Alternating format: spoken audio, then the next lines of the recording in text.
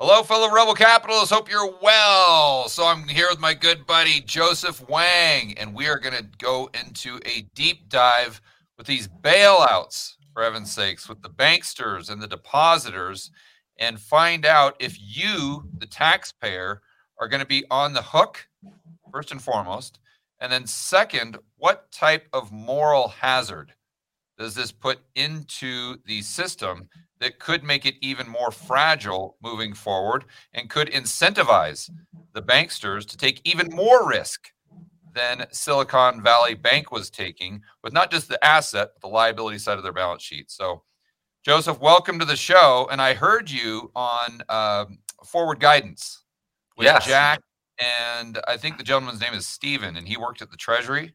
Yeah. Steve is a really sharp guy. He worked on the Treasury. Now he managed the macro fund. Absolutely. And I was actually listening to that in the gym this morning. It was fantastic. But can you kind of go over what you guys were discussing? Because I think Jack's first question, which I think was totally appropriate, is Janet Yellen is coming out and saying, well, these bailouts are going to have absolutely nothing to do with the taxpayer. And by the way, don't even call them a bailout. And I think that both you and Steve were on the same page saying, no, this is a bailout. No, it's absolutely a bailout. So, Absolutely yeah, a can you bailout. describe them in a little bit more detail? Yeah, so two bailouts happened actually. So I'll describe the one. So the first bailout was the depositors in Silicon Valley Bank, and the second bailout was the biggest bailout to the commercial banks since the great financial crises. It was tremendous and unprecedented. So I'll talk about the first one first. In the US, if you put money in a bank, your money is protected up to $250,000. That is the FDIC insurance limit. The point of this is that if you are mom and pop, if you're retail, if you're a regular person and you put money in a bank, the government wants you to feel that it's protected. It's to protect the little guy. But if you are a rich person or a big corporation, you don't really benefit from that because you have, millions or billions of dollars. So if you are a big company or a big corporation and you manage money, you know that you really can't put too much money in a bank because there's bank credit risk. So if you are a competent and responsible cash manager, what you would do is you would put some money in a bank, some money in this bank, you would put up money in money market funds, or you can enter something called a sweep arrangement with a bank where at the end of the day, and anything that's above $250,000 gets swept into a money market fund or some other cash management account. So in that case, Joseph, that cash should be a liability of the money market fund. Yes. So in a sweep account, for example, well, there's a lot of ways you can do this. A bank can sweep it into money into another bank, for example. That way, if you have another account in another bank, then you can get 250 plus 250,000 and so forth. This is a common problem. There's a whole suite of tools in the industry devoted to solving it. Not a big problem. Now, so if you are a sophisticated cash manager or a big corporation and you leave a whole bunch of money in a bank and it goes bust, that's really on you. You should have known better. Everyone else knows. If you look through the past, let's say 20 years, we've had 500 banks fail. So banks fail pretty much commonly. Most of the time, they're not as big as Silicon Valley Bank. They're banks that you've never heard of. And when they fail, you better bet that the guys who had too much money in it, uninsured deposits in it, they lose. Now, they don't go to zero. What would happen is that the FDIC would take the bank over, sell the bank's assets, and take whatever's left over and distribute it to the uninsured depositors. So that's how it normally works. Now, Silicon Valley Bank was not like most banks. So most banks, a lot of regular people bank with them. So a lot of their deposits are uninsured. Right. Silicon Valley Bank was very unique in that almost all its deposits were uninsured. So that very clearly shows it was a bank for basically millionaires, billionaires, big corporations, and so forth.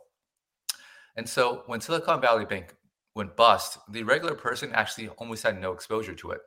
It was really about the more connected and wealthy people who are actually going to lose a sizable amount of money if it actually went under and they didn't get a bailout. So when the government took over Silicon Valley Bank, they bent the rules. So instead of having the standard procedure, everyone that's insured, you get paid. Everyone that's uninsured, will sell the assets and you probably will get 80 cents on the dollar by my estimate. They bent the rules and they basically gave everyone their money back. So What that means is now they're basically all deposits in the U.S. are insured, or that's a precedent, or it could simply be that if you are important or connected enough and you make a lot of noise in Washington and Twitter, you get a bailout. So that bending the rules, I think, is a really bad precedent for a couple of ways. One, it shows that the system is really unfair. Small banks across America fail all the time. Their big depositors don't get bailouts because you don't hear about them in Twitter, you don't read about them in the news. But in this case, they had a lot of influential people who were banking with Silicon Valley Bank. It's bad for another reason as well, because it puts the government or the public on the hook for basically the deposits of the entire country. Deposit insurance works like any other insurance company. So banks pay a fee into the insurance fund, and the insurance fund, if a bank goes bust, pays out. But it's not calibrated to take to bail out all the deposits in the U.S. So, in a sense, it's like you paid for $1 million insurance policy, and you're getting like a $10 million policy in practice. So that cost that's going to be borne by the public. They say that they're going to adjust the insurance premiums to reflect that, but I don't know, because what's happening right now is but it's even done if off they the do, books. where's the bank getting the money? That was the point I made on a whiteboard video today. Yeah, from Even us, if they do, from us, exactly, from us. exactly. You're exactly So how right. is that not the taxpayer? It's not like Jamie Dimon is going to be writing a check to the FDIC out of his back pocket or J.P. Morgan's. They're just going to nickel and dime you to a greater extent than they already do, and that's how they're going to pay the additional insurance. Basically, we paid for the millionaires and billionaires who banked at Silicon Valley Bank, right? Exactly. We're all going to have to pay a little bit more, and that money is going to go and make all those people who really don't need anyone to protect them goes into their wallet, basically. So that's and it's going to make them even more stupid in the future, because let's go back, because I hear this, there's been some Twitter spaces where the guys are going like 8 hours a day talking about this. And there's some very sophisticated, quote unquote, experts that are in there talking about, well, the depositors should absolutely be made whole because this had nothing to do with them. And this collapse of Silicon Valley Bank, it wasn't their fault. And therefore, they deserve to have a bailout because these are leading edge tech companies that are, quote unquote, changing the world. I always include with their dog walking app, right? I know. And right. But the whole they're point doing so much to save the climate, right? How are we going to save the climate if we don't give all these people their money, right? Yeah, but you made that point initially, Joseph, and I want to highlight this, that any competent treasurer or whatever you want to call them at XYZ tech company should have just said, wait, we've got over 250,000 in here. Let's go ahead and buy T-bills, for heaven's sakes. Or this is, we've got some exposure to risk. Let's go ahead and mitigate this risk. That's basic, like, startup 101. So my point is, if we're going to go ahead and bail them out, then we send a message to say, hey, you guys that were acted like idiots in the future, go ahead and keep that up. I was listening to a Twitter space, Joseph, and this guy gets on there. He's talking about Signature Bank, and he had $15 million, he himself, in Signature Bank, just in one account, just checking account. And he's like, they were the best bank in the whole wide world. And the people were like, well, how do you come to that conclusion? Did you look at their balance sheet? Well, of course not. Of course not. I've been with JP Morgan. I've been with Goldman Sachs. I've been with Bank of America. And Signature Bank had the best customer service I have ever seen. And I'm like, that's how you're coming to the conclusion that they were a well-run bank? How about their balance sheet, for heaven's sakes? So my point is, this person that was sophisticated enough to have $15 million in the bank was treating the bank like it was a vault and not treating the bank like, hey, I'm actually lending my money to this entity and I might not get paid back. And I think that's the problem, is that people, because we've been bailing out these banks and depositors and FDIC, people see a bank as a vault. And that is completely inaccurate. We have to go back to people seeing a bank as though it's an entity that you are lending your money to, and they're going to do whatever it is they want to with your money, and you may or may not get paid back. So just like any other entity that you'd lend money to, You got to do your due diligence to make sure there's a very high probability that they keep their word and they give you your money back. And not to go off on a rant there, but it really gets me going. This is a huge problem because if you don't, so we want to reward the banks that behave well, that manage their risk properly, that manage their assets and their liabilities properly. But if you just give a blanket bailout to everyone who basically lent to a failed bank, you don't have that type of discipline. You have tremendous what they call moral hazard, and that encourages bad behavior. So Silicon Valley Bank, let's be honest, they were basically uh, they're not well managed, right? So you, for them to go bust, it's totally normal. And if their depositors took losses, then from then on, depositors would be more careful. They would be more demanding of how their bank behaved, and we would have a safer banking system. But now we just take away that mechanism away. It's so these are things that you don't really see immediately what the costs are, but over time they can be very large. You're basically taking away any incentive to behave well. Yeah, and it goes back to Hazlitt, right? Where people get too fixated on the seen and they forget about the unseen. So what the unseen is the moral hazard that we're talking about. And we Okay. can never go back in time and do the counterfactual where we see how much more efficient the banking system and the economy would be without these bailouts. The only thing that the people can do is wave their flag and say, "Oh, look at how well these bailouts worked because the banks and the depositors didn't go bust." It's okay. So that's the deposit side of the equation.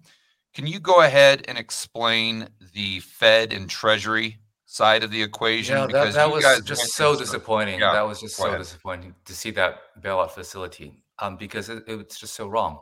So if you're a central banker, any basic central banker, you know in your heart that a central bank is a lender of last resort, right? So the dictum is you want to lend to banks that are solvent, and you want to lend to banks that with good collateral, and you want to lend at punitive rates. The whole purpose of this is to be a bank backstop to a bank. So if a bank gets into a tight situation, you can provide them a lifeline, avoid panics, and then when the panic subsides, we go back to normal. We don't want the bank to become reliant upon these lifelines because then we incentivize them to behave irresponsibly. That's the basic central tenet of central banking. But what the Treasury facility does is the complete opposite. Well, first, they lend to any commercial bank. It doesn't really matter if they're solvent or not. And so, there's no requirement there. The second one is the one that is really unprecedented in the history of modern central banking. From what I understand, is that they lend against face value rather than market value. So I'll give you an example. If I bought Treasury securities at $100 and then the Fed hikes rates, the Treasury security is going to decline in value to $70, for example. Now, I can take the $70 and I can borrow it $100 from the facility use off of it. So if I were, let's say, going to a private lender, I could take the $70 and I can only get $70 in loans. The reason is that the collateral is only worth $70, right? Doesn't make sense. It's like if you get a mortgage, your loan to value, you have to your loan is smaller than the value of your house, right? So let's say I'll loan the value 80% is standard for a mortgage here. But at the Fed facility, you can take something that's worth $70 and borrow $100 against it. So, in a sense, the Fed is willing to lend unsecured to a bank. And the Fed is not supposed to be doing something like that. Another way to think about this is you're basically lending against insufficient collateral. And that's just goes against everything that a prudent central banker should do. And one more And thing I want to add, yeah, Joseph, you touched on this earlier, I think with Jack, is you're lending to an insolvent entity.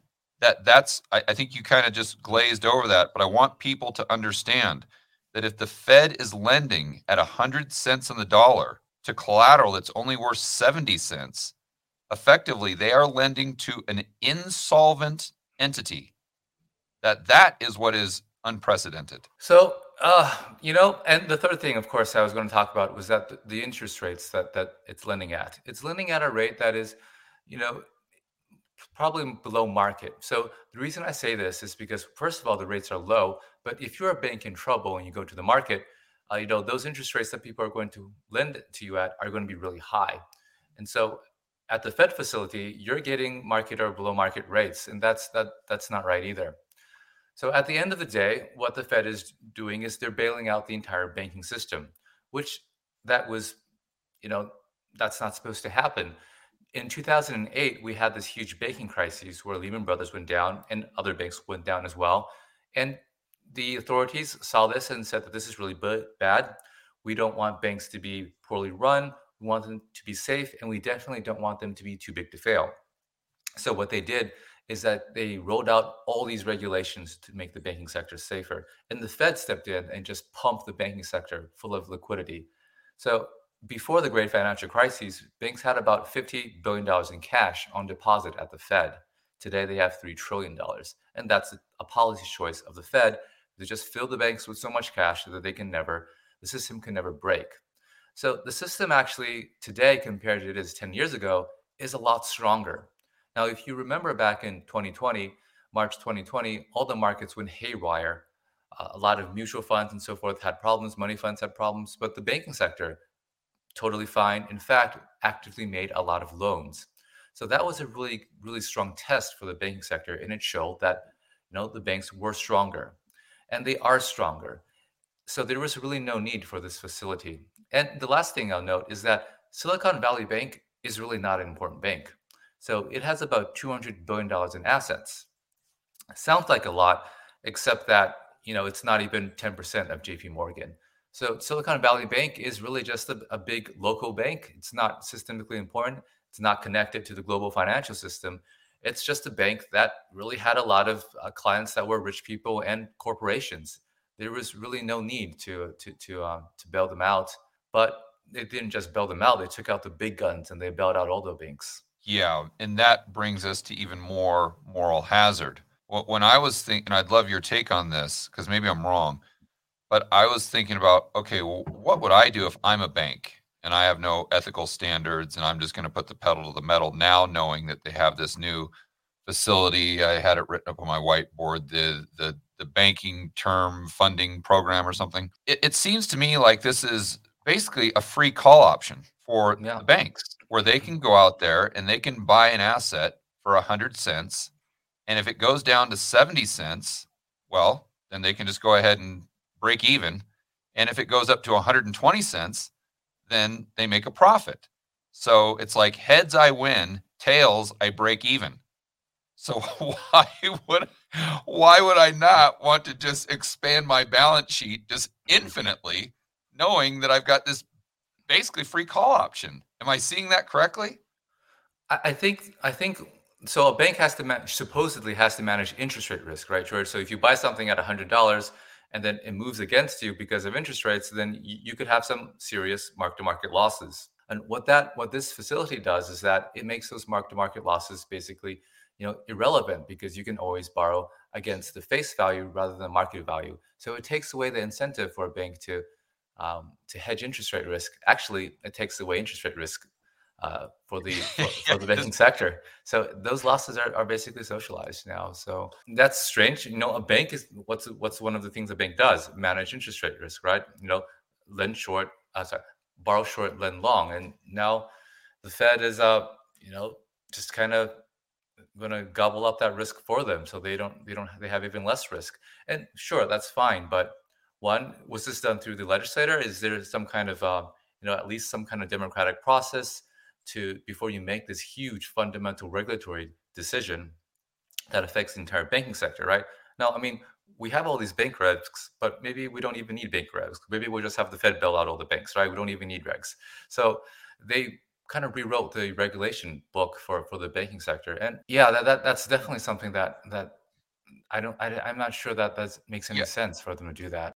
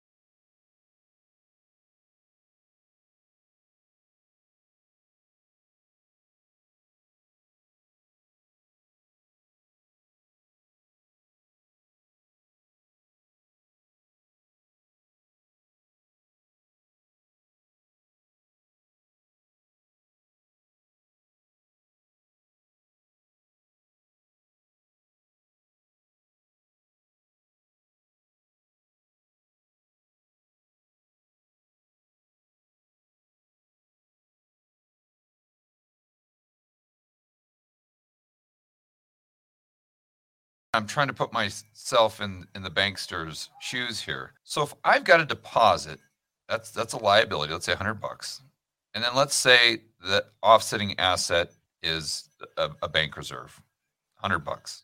Okay. Well, I've got the option to do something with that bank reserve. So I can go ahead and create a loan. Where I'm lending money into the real economy, hopefully to create goods and services. Or I can take that bank reserve and I can trade that for a treasury, for a mortgage-backed security, etc. So if I'm that bank and I'm saying, okay, what do I want to do with this bank reserve? And I know that I have zero risk, zero, buying a mortgage-backed security or a treasury or any type of garbage that the Fed will take. Or I've got a lot of risk by creating a loan with that bank reserve to create more goods and services. What are they going to do? They're going to lend less into the real economy, and they're going to buy more of whatever the Fed will take, which most likely isn't going to be a loan to XYZ shoemaker to make more shoes. So do you see that being a part of that moral hazard? I think it does make treasury securities and longer duration assets more attractive, right? So at the end of the day, you're subsidizing the banking sector to take on more interest rate risk because now they don't have any interest rate risk. So, With those specific assets, though. right, with those, so, right, with agency MBS, treasuries, agency debentures. So basically government liabilities.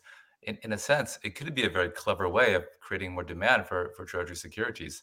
Now, I don't know if Yeah. that's how they think about this, but if you are issuing tons of debt every year and you're worried that maybe one of your, let's say, a big country in Asia doesn't want to buy as many, or other people don't want to buy as many, and you need people to buy it, common thing to do, have your banks buy it. And how do you encourage banks to buy it? Well, sweeten the deal, right? Hey, I'm going to take away your interest rate risk. Just buy it, hold it, you'll be fine. So I don't know. That's a good So point. I don't know. So my experience with the regulator sector is that they don't play this 3D chess, right? They're just kind of reactive. They see something and they panic and they do something. So I don't know if there's any grand design like this, but it seems like it has a good side effect of making treasury securities even more attractive. Yeah, and Now, I think it is an unintended consequence that eventually they will notice. And yeah, then once they do notice, the central planners, then they'll be like, "Hey, let's leverage this even more." yeah. So one other thing that I'll note is that the way that Silicon Valley Bank was managed was it was just a lot worse than other banks. So if you're worried about contagion in the banking sector, I wouldn't really worry about that. Silicon Valley Bank was just exceptionally poorly managed. The way that you can see that is just how they manage their deposits. So if you're a bank, what you're scared of the most is a run, everyone coming in asking for their money back at the same time. And you have a lot of ways to manage that so that doesn't happen. One easy way is that you can issue like CDs. So a CD, you lock your money with the bank for 3 months, 6 months, a year. The bank doesn't have to worry about runs. But a more common way, and something a bank of Silicon Valley Bank's size would do, is to have a diversified depositor base. So you get a lot of mom and pop retail deposits. Those are the best because those are under the $250,000 FDIC insurance. That means that no matter what happens with the bank, those guys don't run. So if you have a diversified investor base, a deposit base, by the way, if you're a depositor, you're an investor in the bank. It may not seem like that, but you are. If you have a diversified deposit base, you don't worry about runs. But Silicon Valley, all in on the basically the more volatile deposits like corporations and rich people. And those guys, they have a lot of money in the bank and they don't have insurance. So the first thing that they hear something bad, they run. So they went all in on having just a very volatile deposit base, and they're in their peer group. No other bank is like that. They just really very poorly manage their liabilities. It's totally on them. Yeah, and they absolutely should go bust a lot, and their depositors should take a haircut. I think I heard you guys talking about the funding for the new facility coming from the Treasury, and more specifically from the U.S.'s FX reserves, which I Yeah, think right now stand central. around 60 billion, 60 with a B. Uh, Did I get that uh, right? So I haven't checked the numbers. I think it's less than 60. You can think of it as the United States' sovereign wealth fund. um, so that's kind of funny, but it's actually so if you're Not like funny. trying, You don't know whether to laugh or cry. yeah, but if you have a printing printer, you don't need sovereign wealth funds, right? So that makes sense as well. Um, so back in the day, there was a problem, and the dollar was too strong, and it was causing havoc throughout the world. And what the authorities did is that they began to sell dollars and buy foreign currency to try to weaken the dollar. And the legacy of that is what's called the ESF. It's called the Exchange Stabilization Fund. And it's this pot of money that the Treasury has full discretion to control. It's like their slush fund. So they don't really need authorization from Congress or whatever to use it. And so that's a handy thing because sometimes you have situations like what we have now. They can just take money out of the ESF and put it into fund facilities like this. But So, couldn't they use that to prop up the dollar? If they and now, I mean, obviously, it seems like that will never uh, ever happen. But if they did run into an emergency situation, they'd use those FX reserves yeah, you to can try sell to. the FX reserves and buy dollars.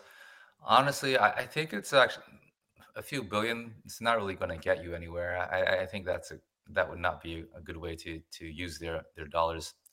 Yep. The better way would be to just ask the Fed to do it for them. Yeah, but I in the whiteboard video, I kind of tried to put that into context, and I think you guys talked about in comparison how much China has in their Yeah, FX reserve account, and it's 3 trillion. But what I did is I looked at, yeah, yeah, but I looked at what other countries have around 60, and the one country was Algeria, and then the other country that's because now you could say we're down to 35, assuming that 25 went into the new facility. And yeah, that puts us right on par with Uzbekistan. mm, so so let yeah. that sink in for a moment, you know. Now, Joseph, here maybe I'm putting on the old tinfoil hat too quickly here. But when I see them bail out depositors and expand basically FDIC up to infinity, I think, okay, well, in the next crisis, why won't the central planners start talking about, why would they not ask the question, should we even have commercial deposits on the balance sheets of commercial banks or retail depositors? Why on earth are we taking all this risk when we don't have to? Why do we even have the FDIC? All they are is a middleman. It doesn't even make sense. Why would we not take these depositors' accounts and just put them on the balance sheet of the Fed? Because that bank cannot go bust. So that's the ultimate insurance policy, and we'll never, ever, ever have to worry about bank failures again. And those stupid Milton Friedman types should love this, because if we just take all the retail deposits and put them on the Fed's balance sheet, then we actually can let the big banks fail and we can let the free market work. And that's basically a central bank digital currency. So do you think I'm being a little too Alex Jones there? Or what do you You think? know, I would think that would be, except that I know there are people in administration who want that. So I Yeah, know there are people in the administration who want to get rid of the banks and have everyone just have a CBDC at the Fed, because the administration nominated Amarova from right. you know I forgot, is his name Saul Amarova, the Something like professor, that. yeah, Something something like like that. that. They nominated her to be the head of the Office of the Comptroller of the Currency, which is one of the top banking regulators in the US. So she is just an academic, but she writes about banking. And one of her most noteworthy works is A Dream, where she would say, we just have one bank. We just have basically the Fed. Everyone has deposits at the Fed, so a CBDC. And the Fed will allocate credit because, after all, the people in the government, so wise like herself, are going to be able to allocate credit the best way for the good of society, basically. Right. So, Right. in a sense, it's a command and control economy. It's essentially the model of the Soviet Union or before or Red China back in the day. So they basically want a communist system, and one way to do that is to take over the banking system. And this is potentially a slow move towards that direction. Because like you mentioned, George, well, if everything is unlimited insurance and maybe CBDCs are waiting in the wings, maybe we just all bank with the Fed. Yeah, I think it's an easy pitch for the politicians. I mean, why not? I think the average Joe would look at that and be like, yeah, that makes a lot of sense. Why on earth are we dealing with these banks with all this risk? And we could just all deal with a bank with absolutely no risk. And then we What could they just don't go back to understand, focus. Yeah, yeah, what they don't understand, of course, is banks create deposits, banks create money. If we all bank with the government, well, that means that the government has to make loans. And of course, mhm, the government is eager to make loans, right? They can make loans to fund the projects that they think are better or to fund the projects that belong to their friends. And that's yeah, not the kind of world we want to be in. The more yeah, centralized we have a banking sector, the more power consolidated into the central government, the more potential there is for tremendous corruption. And that's what we see throughout history. When we give a whole bunch of people a lot of power, then they tend, as people do, to use that to benefit themselves. And there's tremendous corruption in Russia, tremendous corruption in other authoritarian countries. And as if we were to become more like that, then I think that we would also become more corrupt. And honestly, as a country, I already see a lot of concerning things. yeah. What are your thoughts on the CPI today? And Yeah, then looks like it's what hotter than expected. Yeah. yeah, let's go to that next, and then I really want to get your take on the 2-year Treasury as well. Yeah. So listen, the market before Silicon Valley Bank was thinking that the Fed is going to hike higher for longer. We had strong jobs, strong spending, strong CPI last month. And so we were all on track to go, let's say, take the Fed funds rate to close to 6% and hold it for a while. Yeah, neutral That was the rate sky story. high. And then we had Silicon Valley Bank happen. And then the market was like, oh my God, the world is falling apart. Fed's got to cut rates to save the world. We're going back to zero.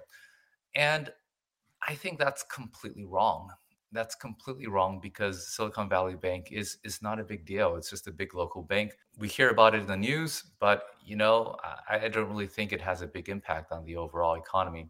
So I think that's a little bit of an overreaction. And then we come to today, we got CPI reminding us again that inflation is still pretty persistent. Now, this is a huge problem because if the market thinks that the Fed is going to cut rates and we see, let's say, the 10-year go down and so forth, that means that if let's say you were buying a house, your mortgage rate was 7%, now maybe it's going to go back to a 5%. So in effect, it's easing monetary policy, it's stimulating the economy, even if the actual real economy isn't really affected by all this, regional bank failures, and the actual economy is still humming along. I mean, one of the ways we can think about this is inflation in part is because there is a very strong wage gains, strong labor market. Does what happened in Silicon Valley really affect, let's say, a construction company in Ohio or in Texas or stuff like that, or manufacturing and so forth? I don't think it does. This is a problem because if the economy is okay and the market has lowered interest rates for everyone, then you have the real possibility that inflation will reaccelerate again and stay high. And so for the Fed, it's a dilemma. Um, my base case is that they do 25 basis points next week. It was going to be 50, but if you have all this excitement, I think it's hard for them to stay at 50. Right. And you see the markets responding as though the Fed is going to cut rates a lot sooner than they thought.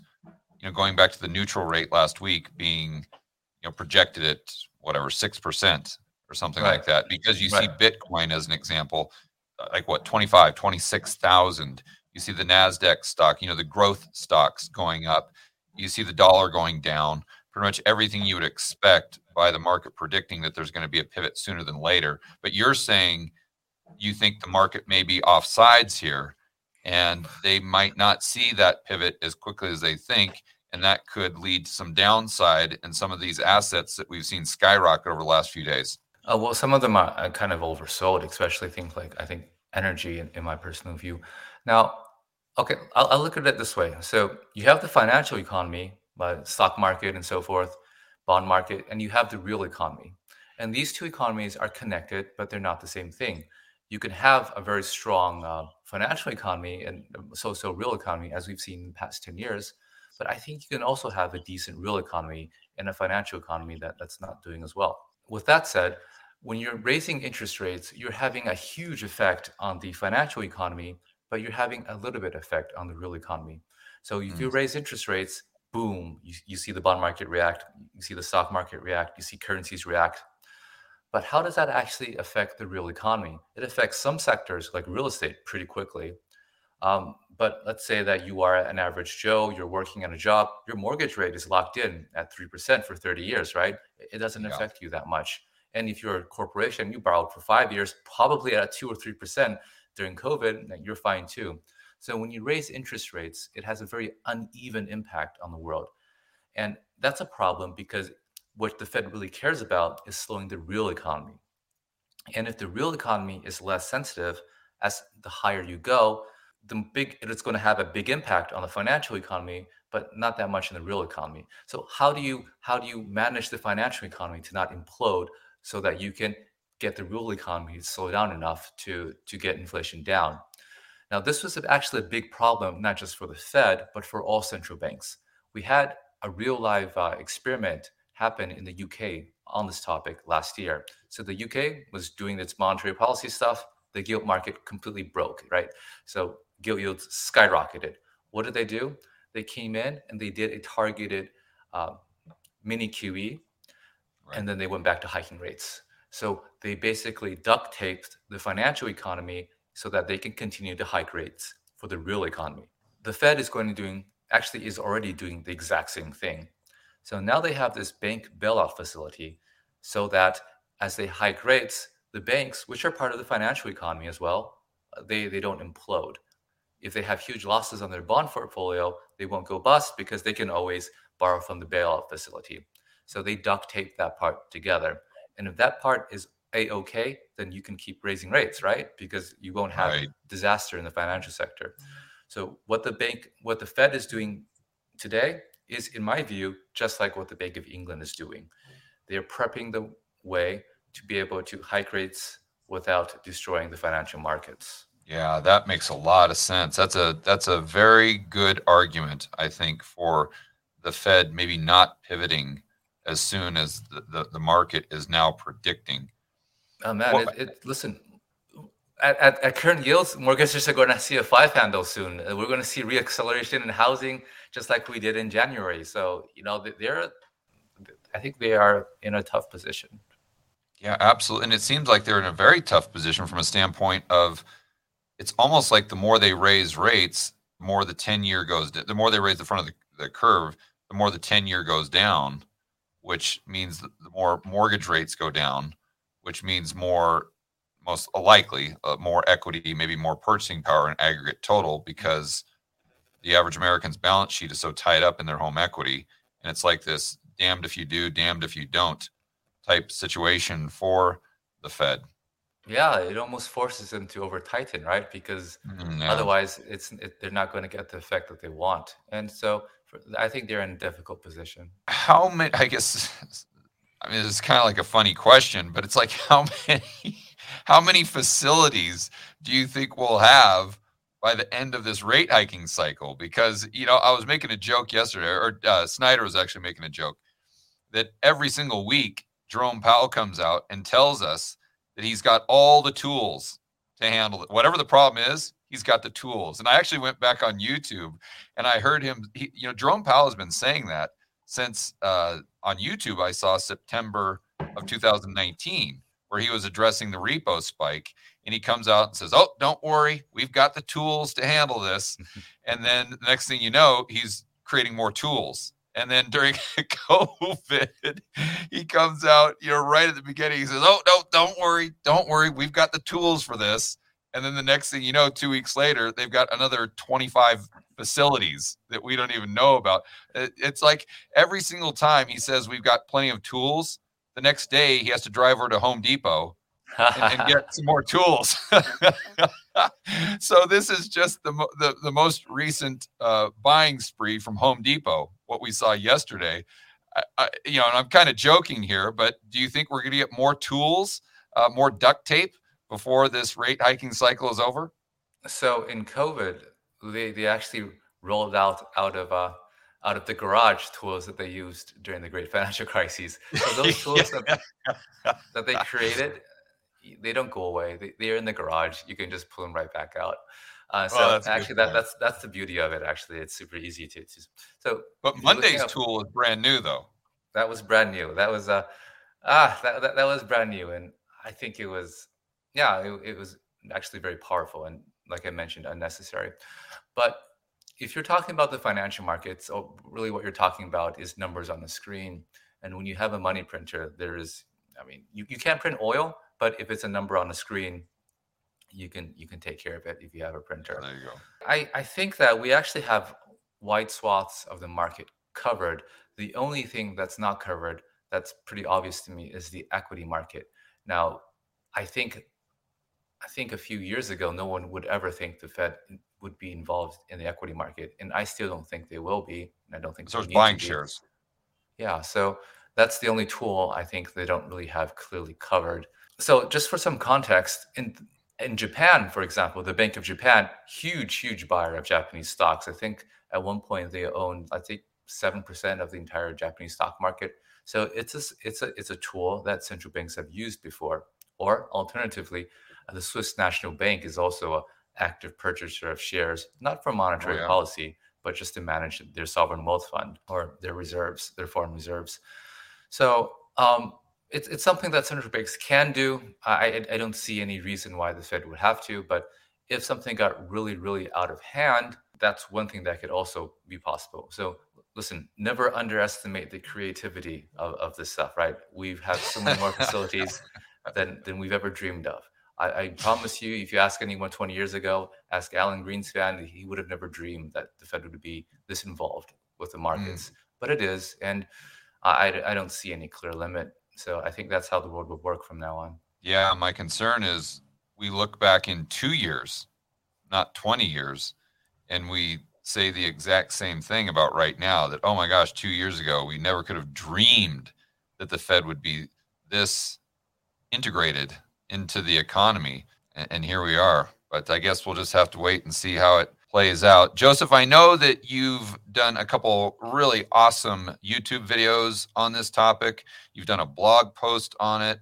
So, can you tell the viewers where to check out your blog post, where to check out the brand new YouTube channel? You guys all have to subscribe to this, and then any other content that you're putting out right now. Yeah. So first of all, thanks so much for watching, guys. It's been actually a really exciting few days for me. If you're Oh, and interested by in, the way, you were on Fox Business I yesterday. was on Fox Business. Yeah, that's my Congratulations first for time that, on buddy. TV. It was kind of Congratulations, man.